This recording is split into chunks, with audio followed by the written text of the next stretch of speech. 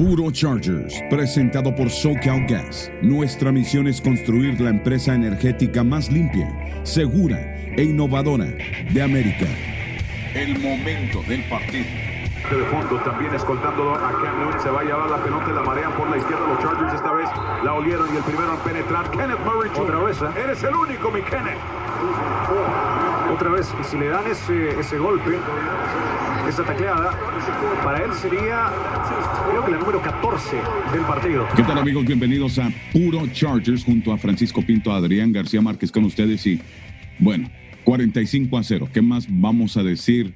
45-0, tremenda paliza, y ahora a darle vuelta a la página. Sí podemos entrar un tantito y vamos a entrar tantito a este tema de Patriots y Bill Belichick y rebasando al gran Tom Landry con 455 juegos como coach, bla, bla, cuac, cuac, todo ese rollo. Ahorita le entramos. Pero lo primero que, Pancho, te doy la bienvenida, ya recuperados los dos de la santa garrotiza en Nuestra Señora de los Touchdowns. Fue duro, amigo mío, fue difícil. Obviamente uno nunca quiere ver al equipo para el cual uno trabaja ser humillado, porque esa es la palabra. Fue literalmente humillado, sobrepasado en los 4 cuartos del partido. Pero ¿sabes qué? Esto te deja una gran enseñanza, primero que nada, y yo estoy ansioso para ver algo que me parece va a ser importantísimo en la carrera, en el desarrollo de Justin Herbert especialmente, y es cómo rebotas, cómo te repones a una derrota así. ¿Ya? Porque eso va a demostrar mucho del carácter, de la capacidad mental de sobreponerse de un quarterback novato, de un rookie que por primera vez se vio sobrepasado. Por primera vez alguien le encontró la vuelta, le descifró todo lo que quería hacer en base al trabajo defensivo que planteó Belichick, que no vamos a descubrir lo que significa el gran entrenador de los Patriotas en esa faceta del juego, pero en ese sentido a mí me tiene muy entusiasmado lo que vamos a ver este domingo con Herbert ante los Falcons. Ahora veníamos de la jugada del partido presentada por SoCal Gas, el tacleo número 14 de Kenneth Murray en el partido. La verdad, este muchacho lleva 81 en la temporada y es la máxima cantidad por un jugador dentro de sus primeros 12 partidos. Ha estado mejor y mejor cada semana y se siente, ¿no, Pancho? Como que Kenneth Murray ya enfocándonos en algo positivo aparte de, o sea, un rookie tuvo una tarde no espectacular cuando ha sido el único novato teniendo tarde espectacular y otra vez novato del mes 2 veces ya para Justin Herbert, pero al otro lado, el hombre seleccionado también en la primera ronda, Kenneth Murray, producto de Oklahoma, sigue creciendo cada domingo. Y jugando con la pasión que se le conocía a Kenneth Murray y que en gran parte de esta temporada, amigo mío, tal vez por el diseño, tal vez por el esquema defensivo que utilizan los Chargers, no hemos podido verlo de manera consistente. Murray en Oklahoma era eso, era pasión permanente, era exuberancia física mezclada con ese talento que tiene, con esos instintos defensivos que tiene, y este fue el primer partido en que le vimos eso, literalmente. Su primera captura de quarterback en el año, 14 tacleos, como mencionabas, 12 de ellos solitarios, y ya igualando la marca para un jugador de Chargers en su primer año con la franquicia. Así que dentro de todo lo negativo que se vio, sin lugar a dudas, el propio Joey Bosa lo decía en la conferencia de prensa que tuvo el partido el día posterior al partido, que le encantó lo que vio de Murray en un día para el olvido. Eso se puede quedar.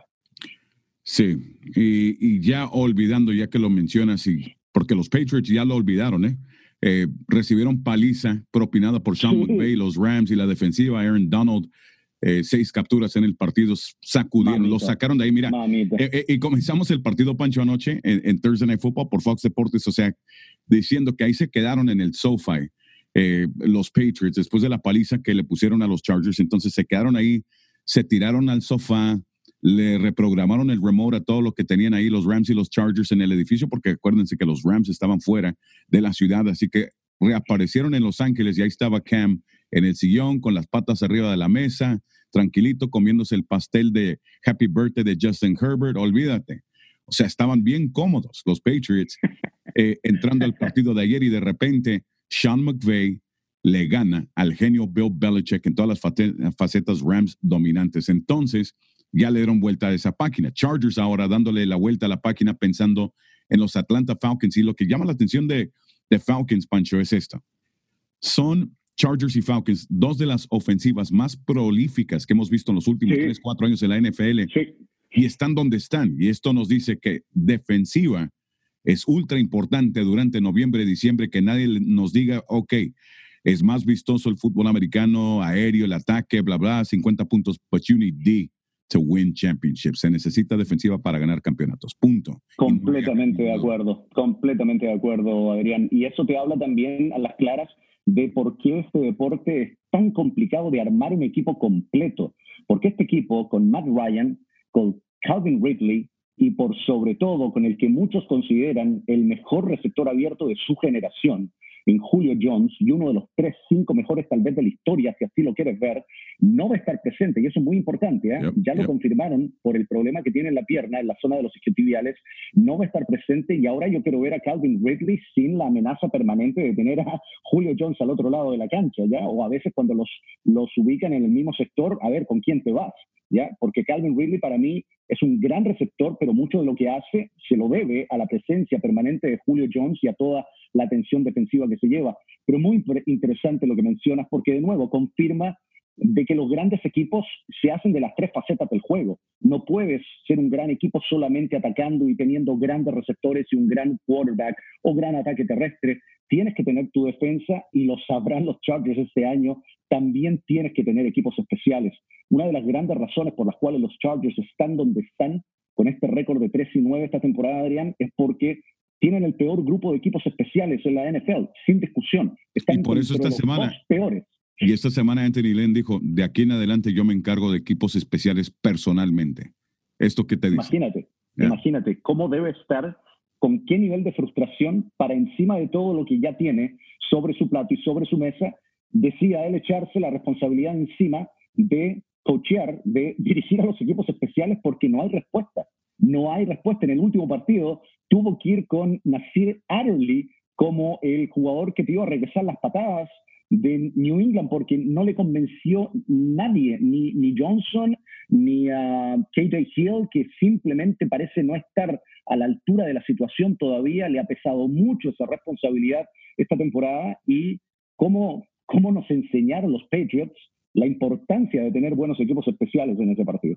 Oh, wow, sí, y Gunnar Olszewski en esos regresos, sí, no era un espejismo, lo vimos en el juego contra Rams, casi se escapa un par de veces.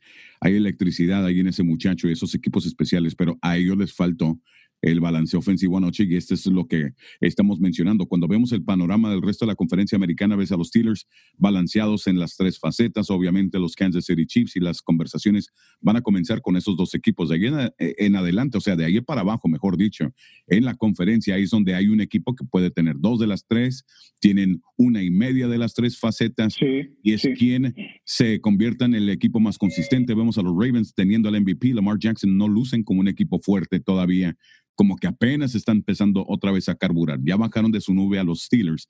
Los Chiefs se enfrentan a los Dolphins. Ese juego va a ser muy interesante, porque vamos a ver a un Patrick Mahomes contra una defensiva top 5. ¿Y sabe lo que hace Patrick Mahomes contra defensivas top 5, Pancho, en su carrera? A ver. 7-0. 7-0. Ok, así que a él no le cuentes nada de ese rollo. Entonces la moraleja es de que Chargers tiene mucho trabajo que hacer, y comienza el domingo. O sea, el trabajo que comienza el domingo es empezar ahora sí oficialmente a evaluar qué es lo que hay en el tanque para el 2021.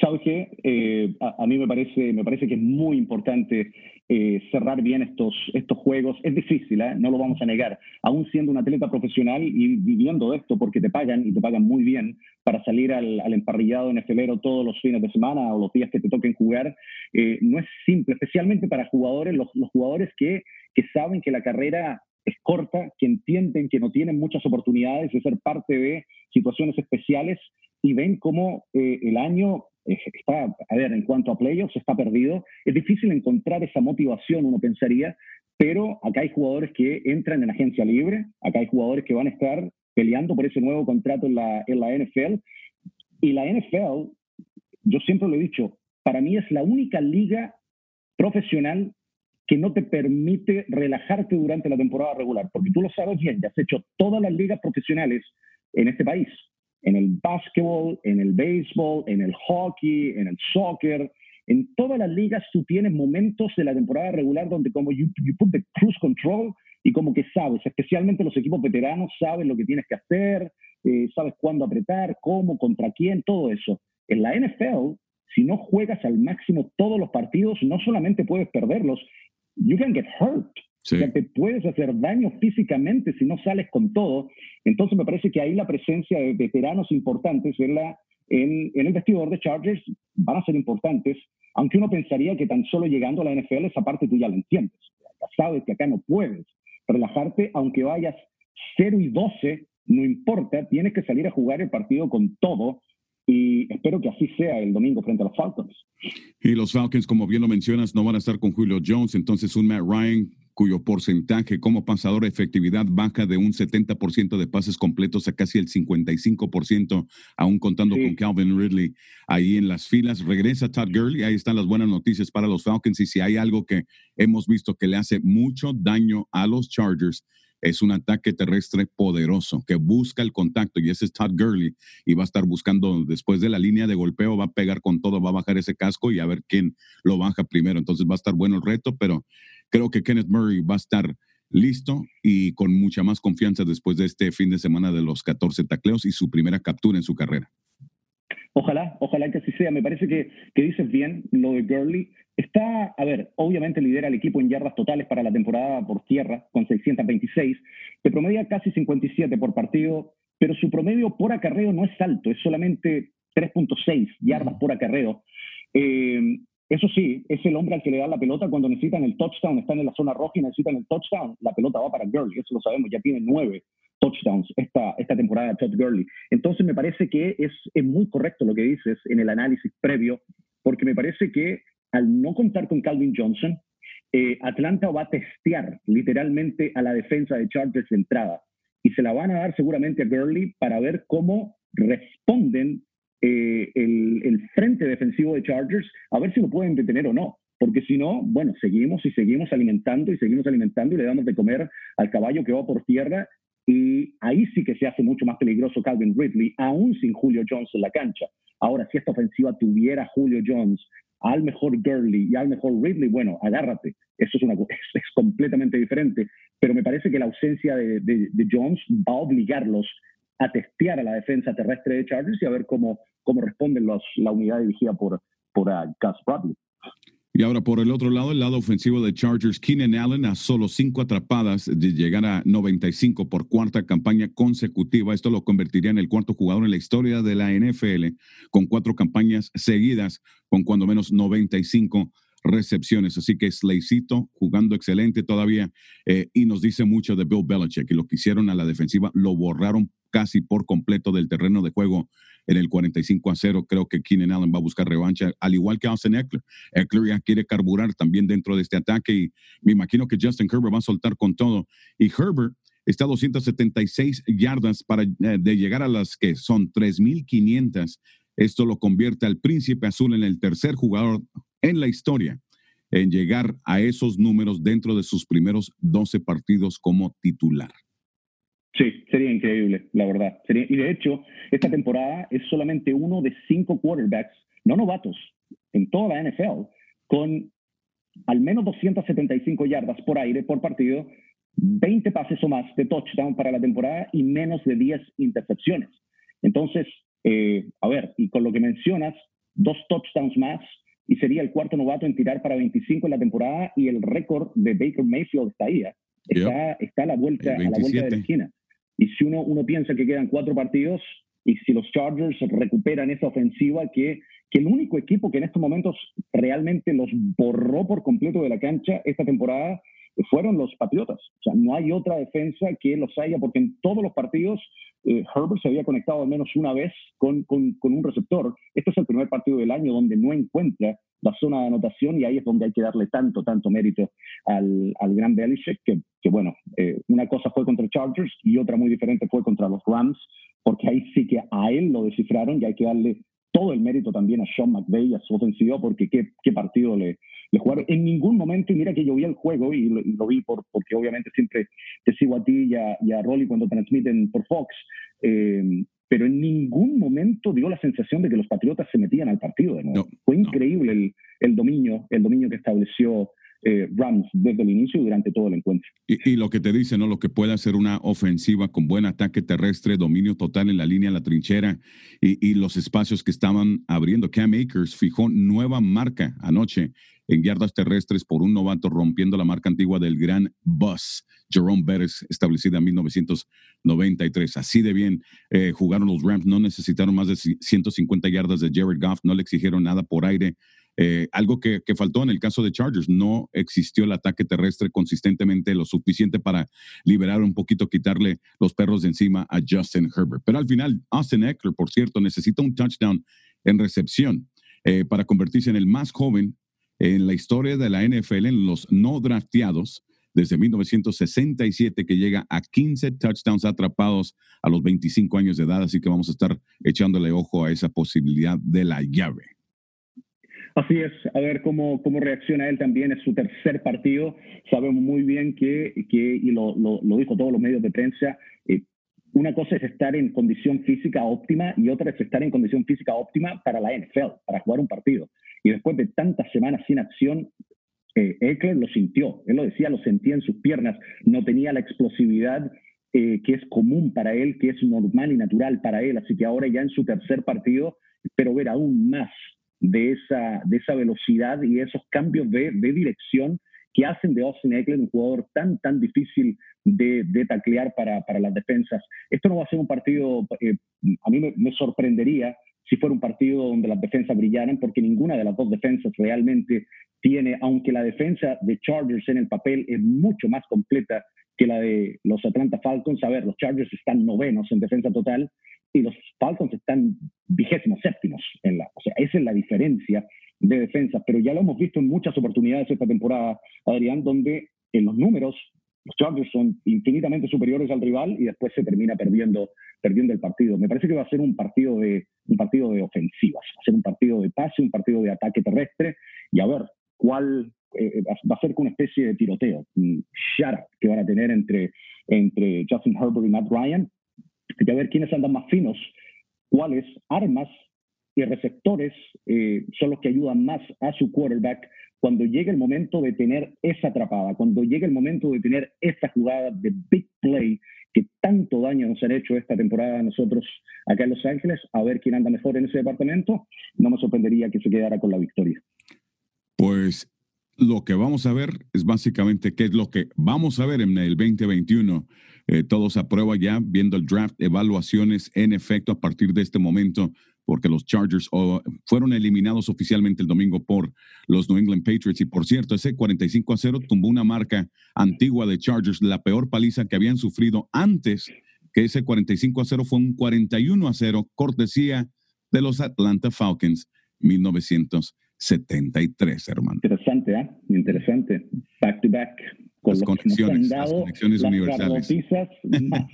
Más grandes en la historia del equipo. Los tenemos en partidos consecutivos. Así que, y mira que es bien importante también este juego porque sabemos muy bien que es una semana corta, Adrián. O sea, es domingo y jueves contra los Raiders en Las Vegas. Entonces es semana corta. Chargers en el Death Star. Y de una vez te digo, ahí se consigue revancha en el Death Star. Van a ir como Luke Skywalker y Han Solo en el Millennium Falcon, pum, pum, a dejar un par de estallazos ahí, Justin Herbert y compañía. They're going to use the force y van a acabar con esos Raiders. Y de ahí van a descarrilar un poquito a los Raiders y sus esperanzas de entrar como comodín. ¡Pum! Firmado. Y eso se lo mandamos al Playbook y que se fue de agente libre. Después de ese juego de Raiders que descubrimos que era Raider fan, se fue al Tibet y ya no ha regresado. El Playbook que anda muy most interesting man in the world, así que vamos a ver cuándo regresa, cuando ya mejoren los tiempos y empiecen a ganar los Chargers quizás, porque es lo que es un frontrunner. Ok, está bien. Bueno, yo sí echo de menos al Playbook y su manera bien particular, bien especial de ver lo que tenemos todos los fines de semana, todos los partidos en la NFL. Me parece que está bien porque va a regresar iluminado, va a regresar. Y creo que va a regresar para Chargers contra Raiders. Creo que ahí estaba esperando su entrada de ese tipo. Claro. Pero primero lo primero, el domingo por la Qué Buena y toda la cadena radial del conjunto del Rayo, el domingo contra los Atlanta Falcons, amigos, lo vamos a estar esperando el 11º duelo en la historia entre Atlanta y Los Ángeles, en este caso los Chargers. Se va a dar a través de la red internacional y les mandamos saludos a todos allá en México, en Centroamérica, Latinoamérica, quienes nos siguen a través de este podcast y claro, durante los domingos, durante los partidos y a través de toda la cadena radial del conjunto del Rayo. Así que estamos listos, Pancho, para el dominguito a darle con todo con los Atlanta Falcons. Estamos listos, amigo mío. De nuevo, me parece que va a ser una oportunidad fantástica para Justin Herbert, para demostrar que tiene la capacidad, que a mí no me cabe la menor duda, que ahí está, de asimilar lo que fue esa derrota frente a los Patriotas, de aprender lo máximo posible de lo que va a ver en video y de lo que ha visto en video durante la semana y salir con todo, a dar vuelta la página de manera definitiva y conseguir una nueva victoria para el equipo esta temporada. Va a necesitar ayuda, no hay dudas, a nivel defensivo, va a necesitar ayuda de sus receptores, de su ataque terrestre. Ojalá que los equipos especiales estén a la altura, que para estos momentos, para Chargers, Adrián, ni siquiera es estar a la altura, es simplemente que no sean la razón por la cual pierdes el partido. O sea, por lo menos no hagas eso, o sea, no pierdas el partido, manténlo ahí, pero no te conviertas en una de las razones principales por las cuales el equipo pierde el encuentro, como lamentablemente ha ocurrido ya en reiteradas ocasiones. Es una pena no tener a Julio Jones en la cancha. Yo te voy a ser sincero, esperaba con ansias verlo, porque gran receptor. Tú lo sabes bien, es uno de los mejores de la historia. Ahí te va, Christian McCaffrey, Austin Eckler, los últimos 3 años en la NFL, pero comienza la conversación con Julio Jones y Alvin Kamara, hay que agregarlo a este grupo. Okay. Son los únicos jugadores armas ofensivas en la NFL que te promedian cada vez que toca la pelota más de 11 yardas. No, es un disparate. Sí, es un first down plus. Sí. Cada vez que te tocan la pelota o la pelota llega a sus manos, es un first down, ¿ya? Que puede ser en la zona roja o puede ser en cualquier parte de la cancha. Es un disparate. No, Julio Jones para su carrera te promedia 15 yardas por atrapada.